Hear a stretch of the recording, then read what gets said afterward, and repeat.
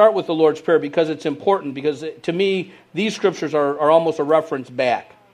Jesus says to his disciples, "Pray then in this way, Our Father who is in heaven, hallowed be your name. Your kingdom come and your will be done on earth as it is in heaven. Give us this day our daily bread, and forgive us our debts, as we also have forgiven our debtors. And do not lead us into temptation, but deliver us from evil. For yours is the kingdom and the power and the glory forever. Amen." So Jesus teaches his disciples how to pray. They actually, if you read the Luke rendition of this same thing, it starts with Lord, maybe, I forget what they called him. Lord, John, talking about John the Baptist, taught his disciples how to pray. Teach us how to pray. And Jesus says, okay, pray like this. And he goes through much of what we find here in Matthew. Well, in this rendition, where he gives them all these concepts for prayer, your daily bread, that God is your provider, you ask for today. Just like the manna came daily. You couldn't hoard the manna, save it for 2 days, unless the next day was the Sabbath, because it would get all nasty and rotty and maggot-filled and stuff. He's teaching all these concepts, but there's only one that he reinforces immediately, and that's verses 14 and 15. Well, let me go back. "And forgive us our debts, as we also have forgiven our debtors." So even as he teaches them to pray, he's teaching them to understand that you're asking the Father to forgive your debt, your sin debt, your transgressions, as we forgive those who have sinned against us. It's almost a conditional thing. He finishes the rest of that teaching, power and glory forever, amen. And then he says, "For if you forgive others for their transgressions, your heavenly Father will also forgive you. But if you do not forgive others, then your Father will not forgive your transgressions." The only part he reinforces is about forgiveness and unforgiveness. If you forgive, you'll be forgiven. Forgive us our debts as we forgive those that owe us. I'm going to tell you 2 stories, and you know both of the stories if you've been here. Matter of fact, I think on the mercy beatitude, I shared one of these stories. I tried to decide which one, but they're both too good, so I'm going to share them both with you. They're awesome stories that speak to forgiveness. I'll read you the first half of both stories. We'll talk a little bit about forgiveness, and then I'll read you the back half of both stories, okay? Okay. Breathing. On October 3rd, 2006, 10 girls were shot in an Amish school at Nickel Mines, Lancaster County, Pennsylvania. Charles Carl Roberts IV, age 32, a milk delivery person, entered an old order Amish one-room school at about 10 a.m., carrying a 9mm handgun, a 12-gauge shotgun, a rifle, a bag of black powder, 2 knives, tools, a stun gun, my gosh, 600 rounds of ammunition, lubricant, I won't read it the way it's written here, wire, plastic ties. Perhaps anticipating a long siege, he also brought a change of clothing. He ushered 15 boys, 1 pregnant woman, and 3 other women with infants from the school. He bound 11 students who remained, all girls aged 6 to 15, with plastic flex ties, and prepared to shoot them. Before I read any more, I don't know if you ever had any experience with Amish people. And everybody, I think, when we get to heaven, we're going to find out that, wow, Pat, you really got it in this area of kingdom, of Scripture. But over here, you missed it a little bit, Amish guy, you guys, wow, If you think the Amish people are messed up, you should sit down and talk with them about how they exercise their faith. Student Marion Fisher, age 13, stepped forward and asked that he shoot me first, in an apparent effort to buy time for the remaining students. Her younger sister, Barbie, age 11, asked Roberts to shoot me second. He shot 10 girls. 3 died immediately. 2 others died in the hospital by the next morning. One of the dead was Marion Fisher, the girl that asked to be shot first. Roberts committed suicide when the police stormed the school. Second story is the story of this woman in South Africa. It reads, "Imagine the scene from a courtroom trial in South Africa. A frail black woman stands slowly to her feet. She is about 70 years of age. Facing her from across the room are several white police officers, one of whom, Mr. Vanderbroek, has just been tried and found implicated in the murders of both the woman's son and her husband some years before. It was indeed Mr. Vanderbroek, it has now been established, who had come to the woman's home a number of years back, taken her son, shot him at point-blank range, and then burned the young man's body on a fire while he and his officers partied nearby. Several years later, Vanderbroek and his security police colleagues had returned to take away her husband as well. For many months, she heard nothing of his whereabouts. Then, almost 2 years after her husband's disappearance, Vanderbroek came back to fetch the woman herself.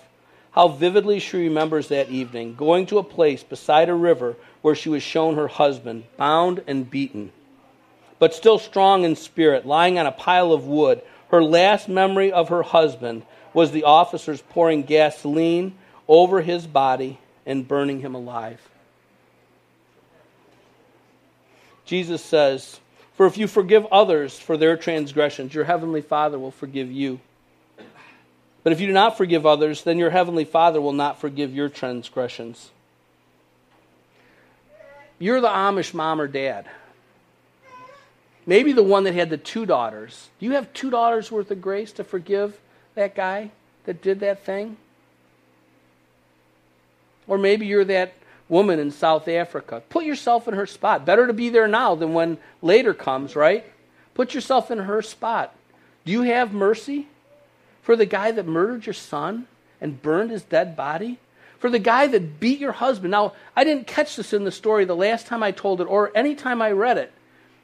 He was taken 2 years before that. It's 2 years after he's been taken that she finds him beaten and alive. And the last thing she sees of her husband is that they pour gasoline on him and they light him on fire and they burn him alive. If you're that lady, do you forgive that guy?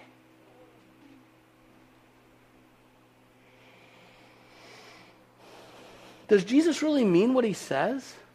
When he says that if you don't forgive, does he have any understanding of what it's like to have your husband beaten and burned alive, to have your son murdered and burned his dead body, to have your daughters by some creepy demonic guy that are bound up and shot, and he brought all that stuff? Does he have any idea? Is it possible he could possibly really mean that if you don't forgive that guy, that your Father that loves you, remember, God loves you, right? I mean, he loves us. He has to understand, right? Does his love trump the word of Jesus that says if you don't forgive, you won't be forgiven? Man, I'm telling you, I believe. I'm gonna touch it today. I haven't come to total peace in my heart yet, but I really believe that when Jesus says if you don't forgive, you won't be forgiven, it's truth. It's just truth. And if you say, but wait a minute, it's by God's grace, and I don't have to do anything to be saved. All I have to do is believe in Jesus, and his grace covers me. His love covers me. We can't take our definition of God's love and paint it across everything else that he says that we don't want to have to do as disciples, as people that would call Jesus Lord. To forgive is to excuse, pardon, exonerate, or absolve the debt of transgression owed to one person by another. To forgive is not to continue to subject yourself to abuse or be compelled to agree with the behavior. So, debt is the excellent way to look at forgiveness and unforgiveness. Somebody owes me $10. I always have the right to my $10. But I can choose to release that debt. Someone has done something wrong to me. They owe me a debt, right? The Old Testament law said an eye for an eye and a tooth for a tooth. And that if someone takes out my eye, I have the right to take out their eye. Does the new covenant erase my right? Does it? It doesn't. It does not. Here's the difference. That'll teach you to answer my question, especially the trick questions. No, you are kind of right, but you always have the right to judgment. You do. You're a free will being. You have the right to judge. If someone takes your eye, you have the right to have their eye. But you don't have the right to sit in the mercy seat when you call out for judgment. Unless you're Jesus, right? Because Jesus never had to ask for anybody's mercy because he never committed any sin. But that's not true of any of us. So we have this choice. We can sit in the judgment seat and judge those people that have taken our eye. Or we can sit in the mercy seat and release that judgment and leave that to the Lord. But you can't sit in the mercy seat and have God's mercy and forgiveness while you pass out judgment from the judgment seat. You can't sow judgment and reap mercy. God will not be mocked.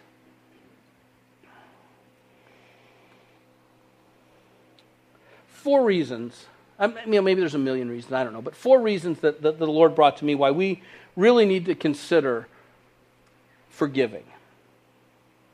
And honestly, any one of them is all we should need.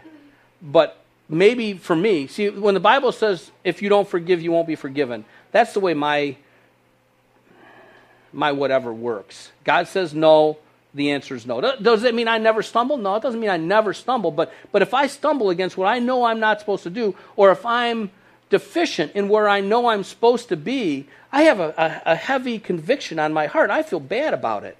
So I don't need to feel God's love to forgive somebody because he told me to do it. And I called him Lord. And I understand that I don't have a life anymore. My life belongs to him. And then he's going to give me his life in eternity. And that's the best trade I'll ever make. But some people don't operate. Their self doesn't work like my self does. And there's a lot of them because I talk to them. They're like, oh, you don't understand God's love. And I'm like, well, not as much as I'd like to understand God's love, but I don't need to understand God's love to understand his command and obedience.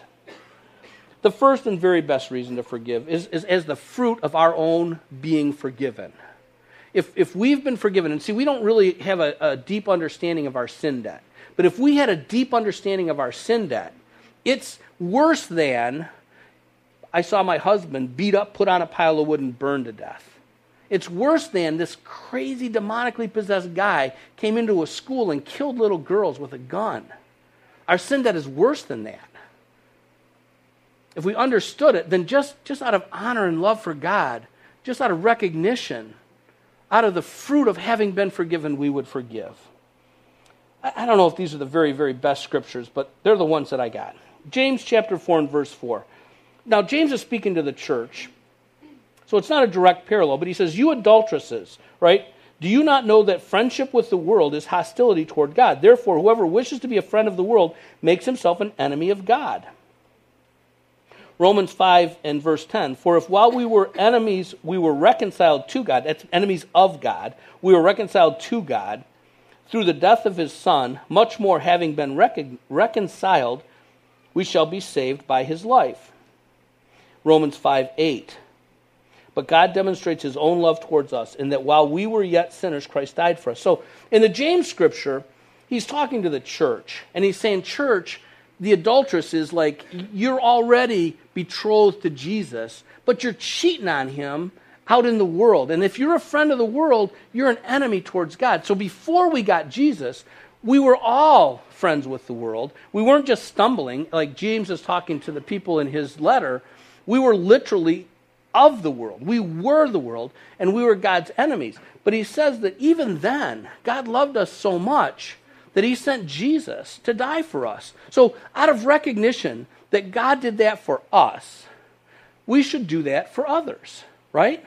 Okay, number 2, it's honestly in our best interest to forgive and to not hold bitterness and judgment against anybody. Matthew 18, 23 through 35. For this reason, the kingdom of heaven may be compared to a king who wished to settle accounts with his slaves.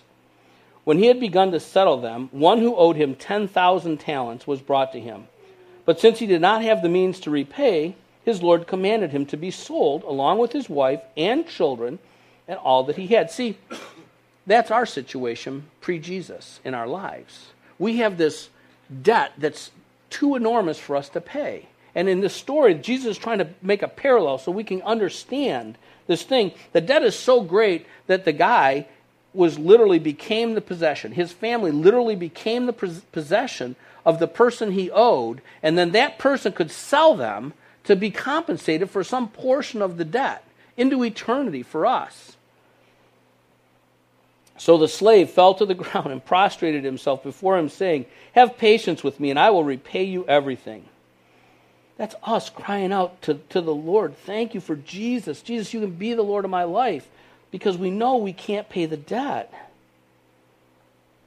And the Lord of that slave felt compassion and released him and forgave him the debt. But that slave went out and found one of his fellow slaves who owed him 100 denarii. It's like, he owes me a dime and I owe $100 million to this other guy. And he seized him and began to choke him, saying, pay back what you owe. So his fellow slave fell to the ground and began to plead with him, saying, have patience with me and I will repay you. But he was unwilling and went and threw him in prison until he should, until he should pay back what was owed. So when his fellow slaves saw what happened, they were deeply grieved and came and reported to their Lord all that had happened. Then summoning him, his Lord said to him, you wicked slave. So now the original guy is back. His debt was forgiven, but he wouldn't forgive. Now he's back in front of the Lord. You wicked slave, I forgave you all that debt because you pleaded with me. Should you not also have had mercy on your fellow slave in the same way that I had mercy on you? And his Lord, moved with anger, handed him over to the torturers until he should repay all that was owed him. Now hear this. He was forgiven. He didn't forgive. He's not forgiven anymore. If you forgive those, your heavenly Father will forgive you. But if you don't forgive those that owe you debt, he will not forgive you. This guy was forgiven, right? He wasn't going to collect from the other guy so that he could pay back the first guy, because that debt was forgiven. He wasn't that good. His Lord said to him, moved with anger, handed him over to the torturers until he should repay all that was owed him. Now you need to understand, this is Jesus speaking. Red letters in your Bible. What comes next? Jesus says, my heavenly Father will also do the same to you if each of you does not forgive his brother from your heart. We get the opportunity to minister to a lot of people. We have for years. And I'm telling you, there are people that you would think there's just a black cloud over their head. No matter what they do, they cannot find peace in their life. Just thing after thing after thing after thing. And if you dig deep enough, what you find is there's bitterness in their heart towards a person. And they have literally been turned over to the tormentor. If you get stirred by healing ministry at all, I mean, the guys that we follow, like the Randy Clarks or the Bill Johnsons of the world, that really are like students of biblical healing, they find that there are roots, spiritual roots to so many things. And in our experience, the one that we found, and them as well, the number one thing that will block, if my knee hurts, right? And you've prayed for it, and they've prayed for it, and they've prayed for it, that blocks healing is unforgiveness. You'll pray and pray and pray, and then sometimes the Lord will stir you, and you'll say, hey, listen, let me just ask you a question. When did this start? There's a guy I prayed for one time. You've heard the story. His shoulder, when he moved his shoulder, at first he said, no, I'm good. The Holy Spirit led me to him. He said, no, I'm good. I said, okay, I just feel like, man, I just really felt impressed to come over and see if, you need a prayer for any kind of physical healing.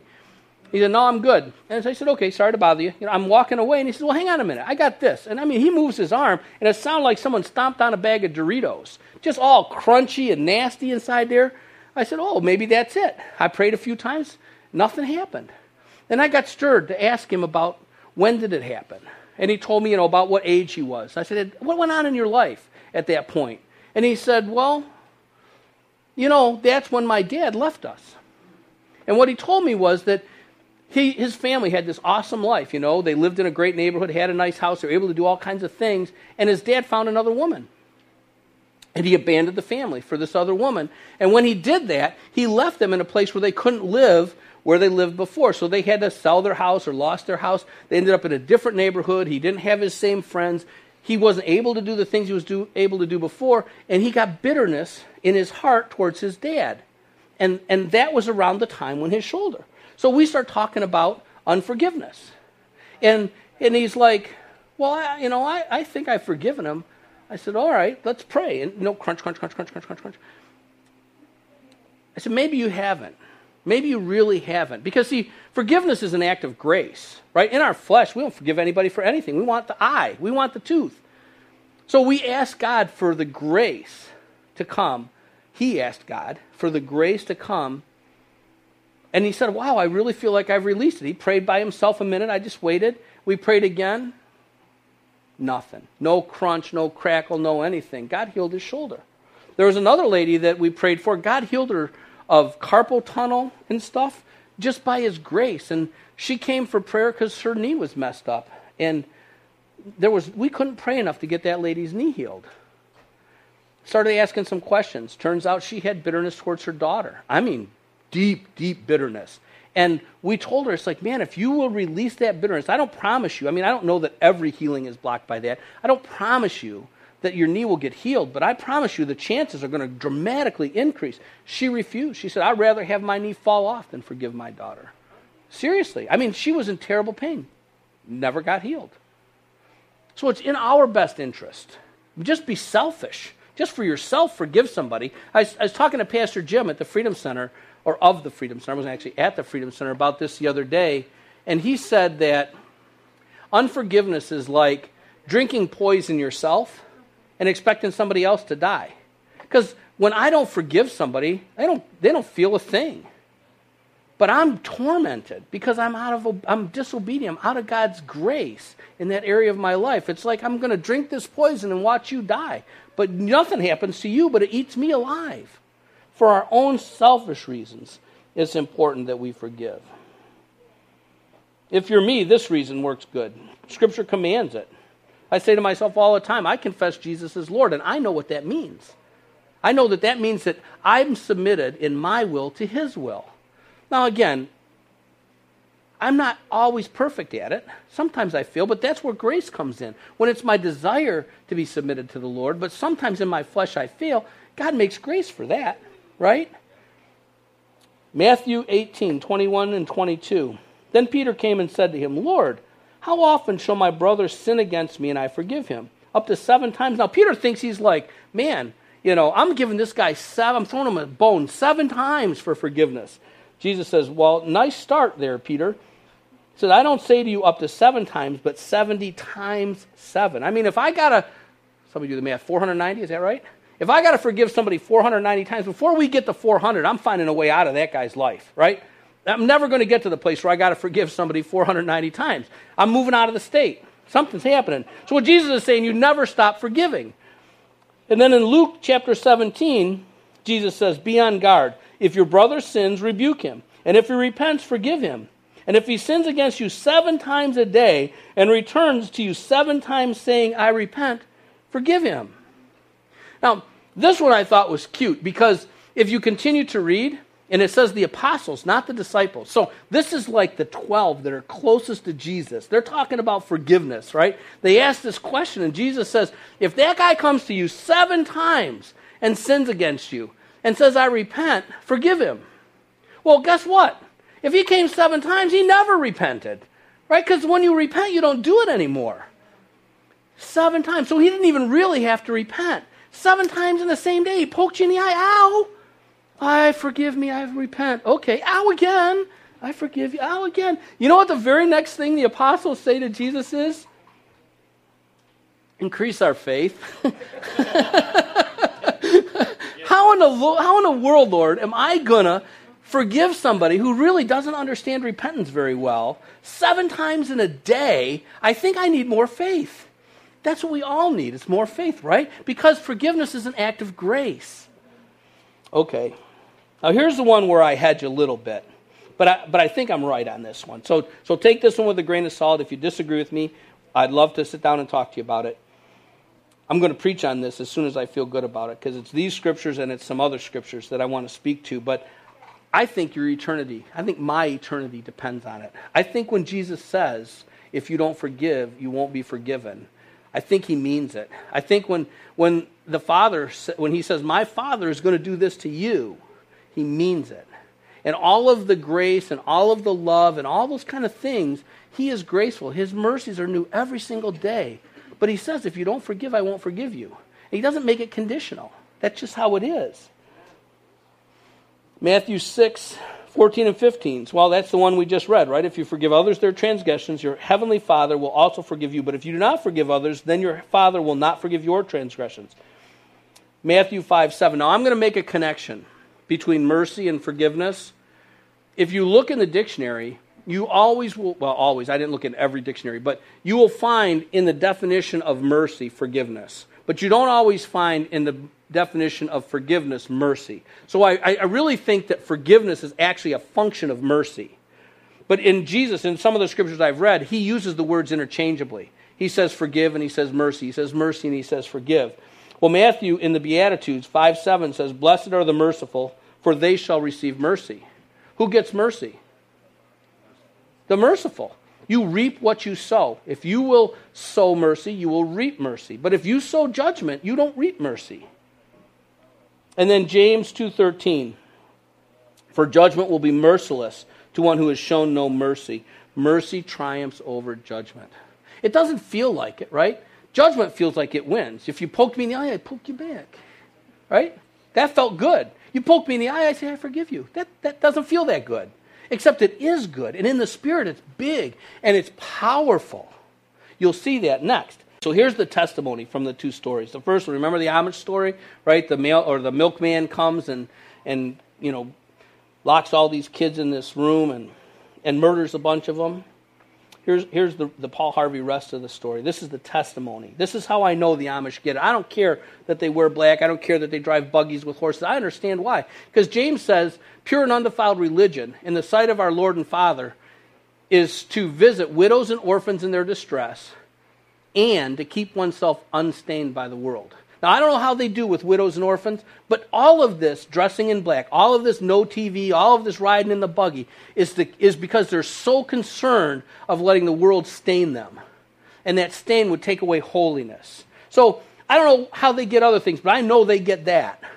And I know they get this. On the day of the shooting, he didn't even take a day to collect himself and pray and help me, I need your grace. On the day of the shooting, a grandfather of one of the murdered Amish girls was heard warning some young relatives. Man, if you want to listen to the old guys that get it, listen to the old guys that get it. Was heard warning some young relatives not to hate the killer, saying, we must not think evil of this man. Another Amish father noted, he had a mother and a wife and a soul, and now he's standing before a just God. The guy's name was Roberts, the murderer. A Roberts family spokesman said an Amish neighbor comforted the Roberts family hours after the shooting and extended forgiveness to them. Amish community members visited and comforted Roberts' widow, parents, and parents-in-law. One Amish man held Roberts' sobbing father in his arms, reportedly for as long as an hour to comfort him. The Amish also set up a charitable fund for the family of the shooter. About 30 members of the Amish community attended Roberts' funeral, and Marie Roberts, the widow of the killer, was one of the few outsiders invited to the funeral of one of the victims. Oh my gosh. Marie Roberts wrote an open letter to her Amish neighbors thanking them for their forgiveness, grace, and mercy. She wrote, your love for our family has helped to provide the healing we so desperately need. Gifts you've given have touched our hearts in a way no words can describe.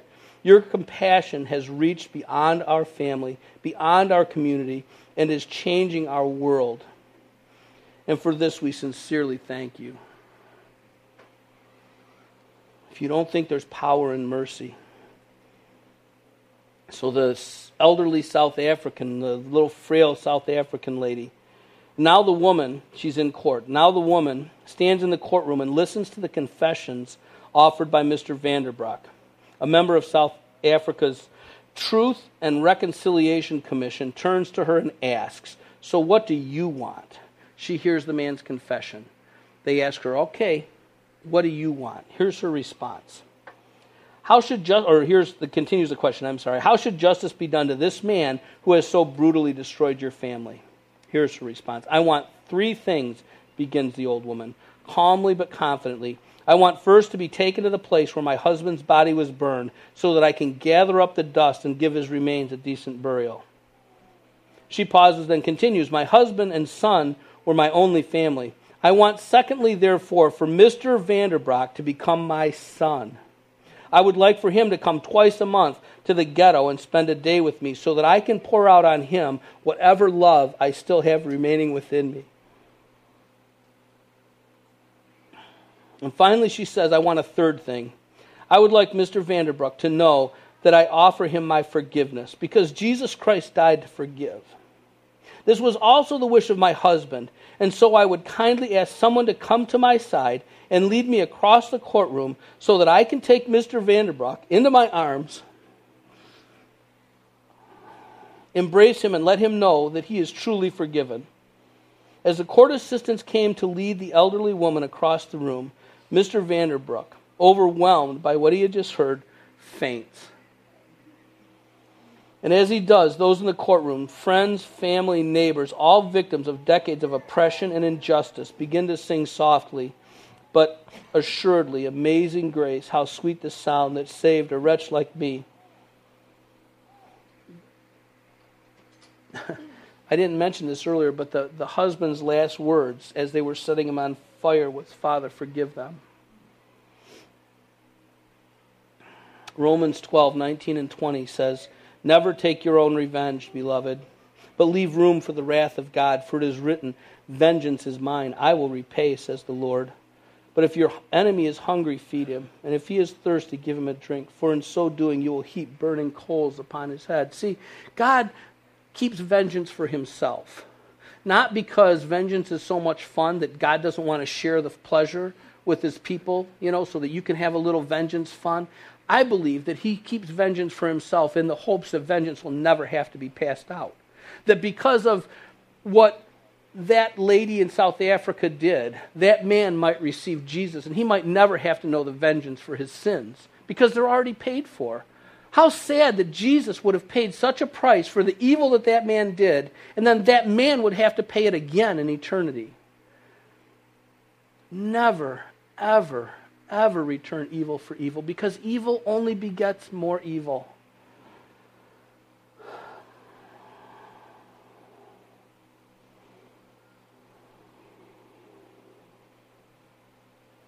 Only good overcomes evil.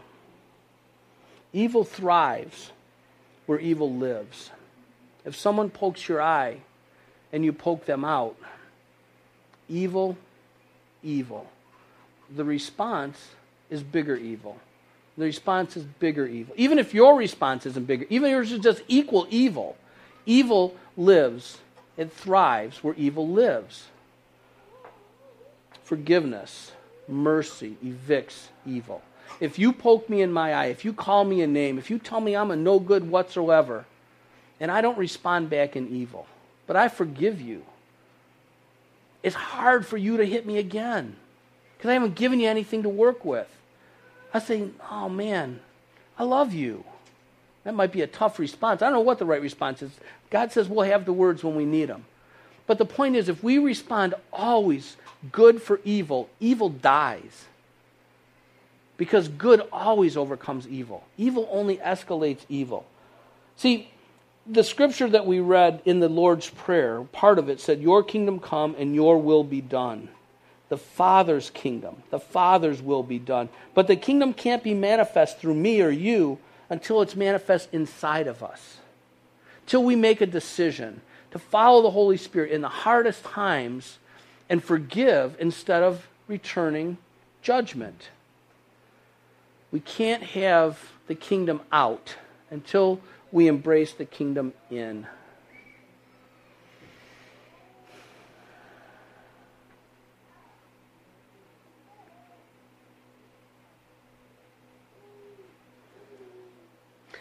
John, bring these big ones down. And I don't care. Yeah, you can put that one on. Let's just take a minute. Isaac, can you just play that keyboard a second? I'm done. I just want us to take a minute and pray.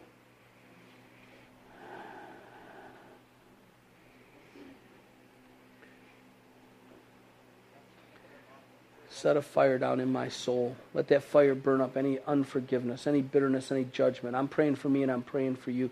I pray that right now each and every one of us would embrace mercy. We embraced it when it was offered to us for our eternal salvation. We need to embrace it when someone has done us wrong. And I mean, man, people do horrible evil. We just saw it, the thing in the elementary school. I don't believe anybody does that without the help of a demon, personally. I don't believe that milkman did that on his own. I believe that he opened a door and a demon crawled inside. Those guys in South Africa, there had to be demonic to do such evil.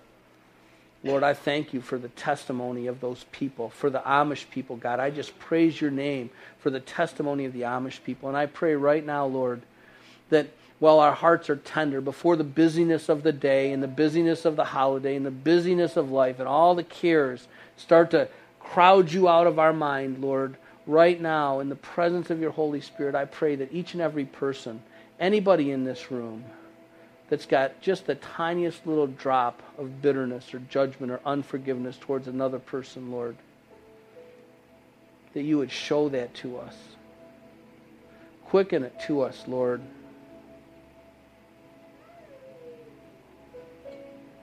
When I do this, in my prayer time, I do this. I ask the Lord, show me, Lord. I don't want any bitterness. I don't want to be hindered by bitterness. I don't want to have any kind of a barrier between you and me, God. Show me. And it's weird. It's always the same person. And every time I release them, and either it's my imagination or I didn't release them, every time it's that same name again. So when you're asking, right now that's what you're doing, is you're asking the Lord. I mean, if that's the place of your heart, you're saying, Lord, I don't want it. Oh, I didn't read you the scripture about grace and pride. See, let me just stop for 1 second of the prayer.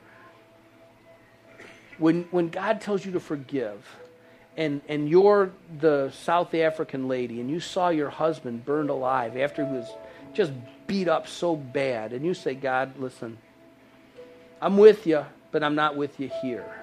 That's pride. Anytime you put your opinion over God's opinion, it's pride. It's easy to understand pride, but it's still pride. And there's no grace in pride. God resists the proud, but he pours grace on the humble. So if you're at that place where there's a person that he's quickened into your mind, a thought that you heard a name, or someone's face came in front of your mind's eye, and you say, it's just too much. It's just too much. The answer can't be, God, I'm not going to do it. The answer has to be, God, there's no way I could imagine myself doing it. But I know that's your heart. So, Lord, I give this to you. And if you give it to God and you say, I don't know how I could ever forgive that person, but I know that you want me to, then he will open up heaven and grace will come upon you. And in that grace, you can forgive. So, Father, I ask for grace for the hard ones, Lord, for the really tough ones, the really horrible things that have been done to us, Lord. I ask each and every one of us to just not take the position of pride, to take the position of humility, submitting ourselves to you, God, so that your grace will come, so that we can release the judgment. And we know that vengeance is yours. If there's vengeance to be paid, Lord, it'll get taken care of. But I pray for every person that's harmed us, that they would come to repentance, that they would come to the true saving knowledge of Jesus, so that no vengeance has to be paid but what's already been poured out on Jesus. We thank you for your love. We thank you for your grace. We thank you for your chastening because you love us, God. We thank you for the honor to call you Father. Show us, Lord, this place. Take us to the place of surrendering our right to judgment before we get to the place where we have to, so that we're prepared. That in the moment we won't respond with evil, but only with good, with your heart. We pray in Jesus' name. Amen. The kids are going to share just a minute or 2 minutes. I mean, I didn't mean that as a clock thing, Therese. Hey, Parker, I thought it was important that the kids come on up here, honey, so people can see your amazing face. Thought this was a good message for the kids to hear today.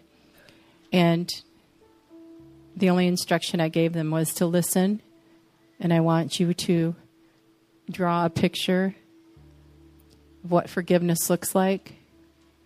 And when I asked Parker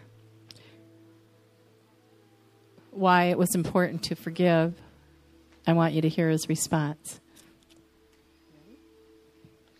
Because God loves all of us, and we should not hold the grudge that the other person did. And how many times do we forgive? 70 times 7. Okay. I just wanted you to see the importance of training up your child in the way they should go. See, in the pureness of heart, they don't have all the baggage.